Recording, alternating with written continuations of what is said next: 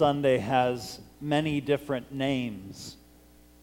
It's obviously the second Sunday of Easter. As we mentioned at the beginning of Mass, it is also called Low Sunday, according to the degree of solemnity and festivity in comparison to Easter Sunday, which would be the high point of this week.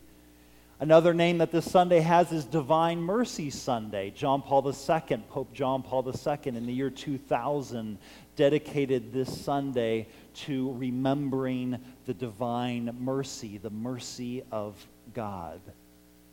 But there's a fourth name that this Sunday has, which is not all that common. We don't hear it all that often. Today is also called White Sunday. Why is it called White Sunday? Because in the early church, those who came into the church at the Easter Vigil, those who were baptized at the Easter Vigil, they would wear white garments.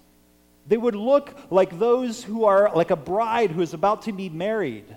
They would look like those little girls as they're coming to the altar to receive their first communion. Everyone who received baptism at the Easter Vigil would wear a white garment, a garment that was pure, a garment that had no stain, because their souls would, after baptism, have no stain.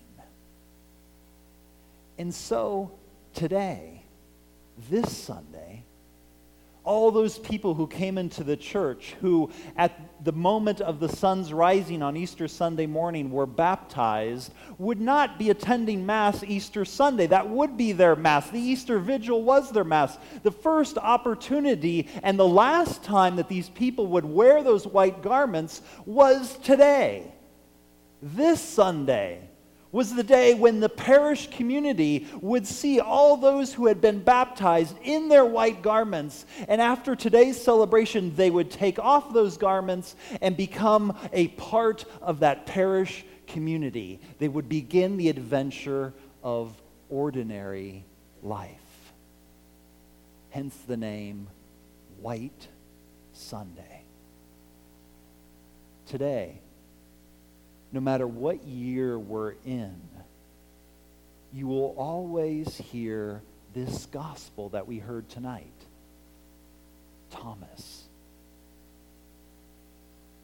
Why? Why this gospel tonight?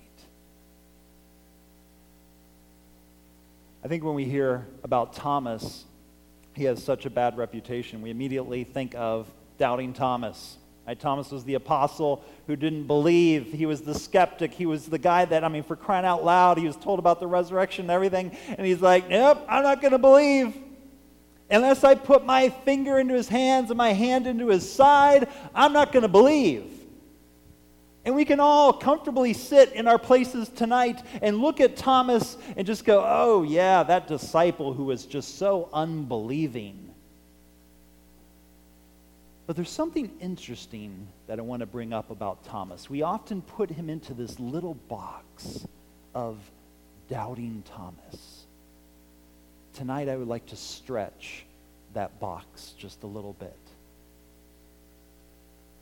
Tonight's gospel, those apostles were in the upper room. The door was locked because they were scared out of their minds. It says it in the gospel, for fear of the Jews. They're afraid of someone finding them, recognizing that they were followers of Jesus Christ, and killing them. They were scared, locked in the upper room. All of them except Thomas. Quite possibly, it doesn't say in the gospel, quite possibly, though, we can discover that Thomas was the one who wasn't afraid. Thomas was walking the streets of Jerusalem. Thomas was maybe getting the groceries for the other 11 who were a bunch of scaredy, or the other 10 who were scared out of their minds. This doubting Thomas that we close into a little box quite possibly was the one who had the most courage. The one who quite possibly is walking the streets of Jerusalem saying, "Come on, I'm a disciple of Jesus Christ. Crucify me if you want. I don't care." He wasn't locked in that upper room. Quite possibly, Thomas was an apostle who had a lot of courage. In another place in the gospel, when Jesus predicts his passion and his death, Thomas says, "Well, let's go to Jerusalem and let's die with him. Let's go." He was a very sincere man.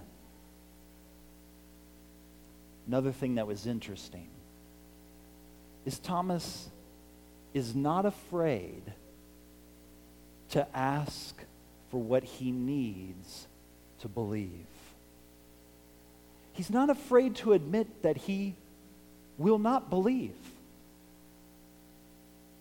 And he's not afraid to ask, sincerely ask the Lord, "This is what I need to believe." He's not putting on a show.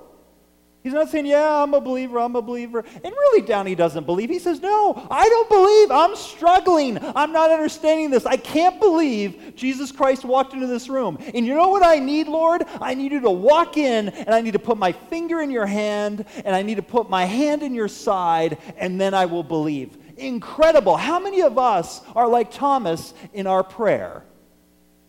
Am I like Thomas in my prayer?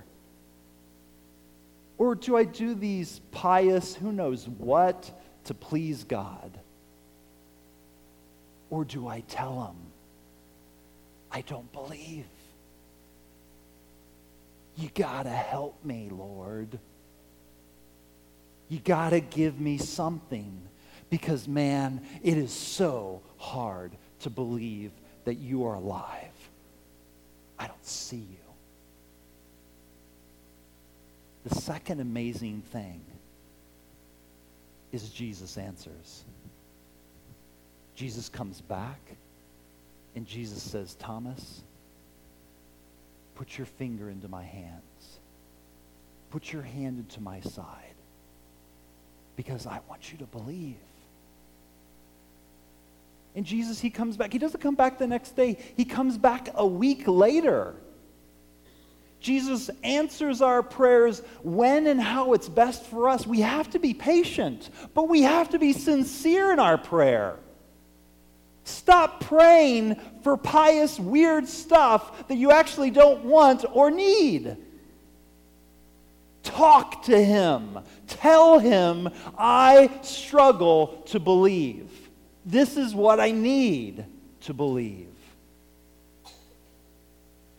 The last thing I want to mention tonight, I think it's an interesting point, because it's what these newly baptized and their parish would have heard in tonight's gospel.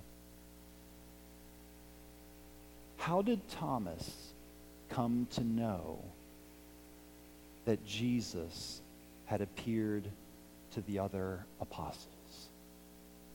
It says it. In tonight's gospel, it says it. They went and told him. Thomas was there waiting in the upper room, was able to encounter Jesus Christ, was able to put his finger into his hands, his hand into his side, because the other apostles went looking for him, and they told him about their experience with Jesus Christ.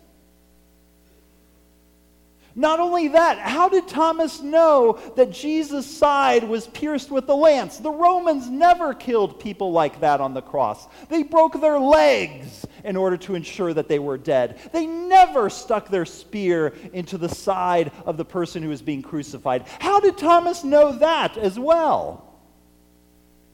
Because John and the women who were there at the moment of the crucifixion talked about it. Thomas gets to know Jesus, the risen Lord, and encounters him because others have told him. And I think this is the power of tonight's gospel.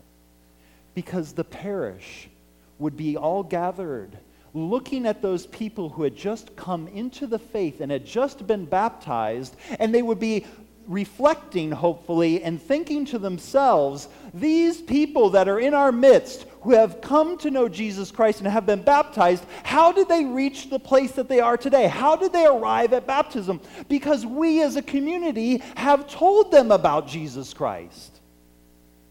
If no one were to tell them about Jesus Christ, how would they ever know him?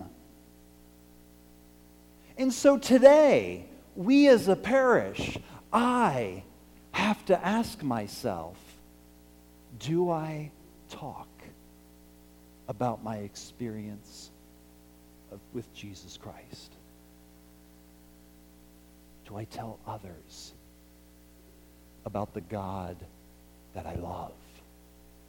The God that loves me? The God that died for me? The God that has so radically changed my life? And if I find that I don't talk about that, if I find that maybe I'm afraid to talk about him, if I find that maybe sometimes I'm ashamed to talk about him, then tonight I have to ask myself, am I in love with him? Because if I love basketball, I talk about basketball. If I love my job, I talk about my job. If I love my children, I talk about my children. If I love my Lord and Savior, why don't I talk about him? My dear brothers and sisters, I'm convinced that there are many Thomases out there.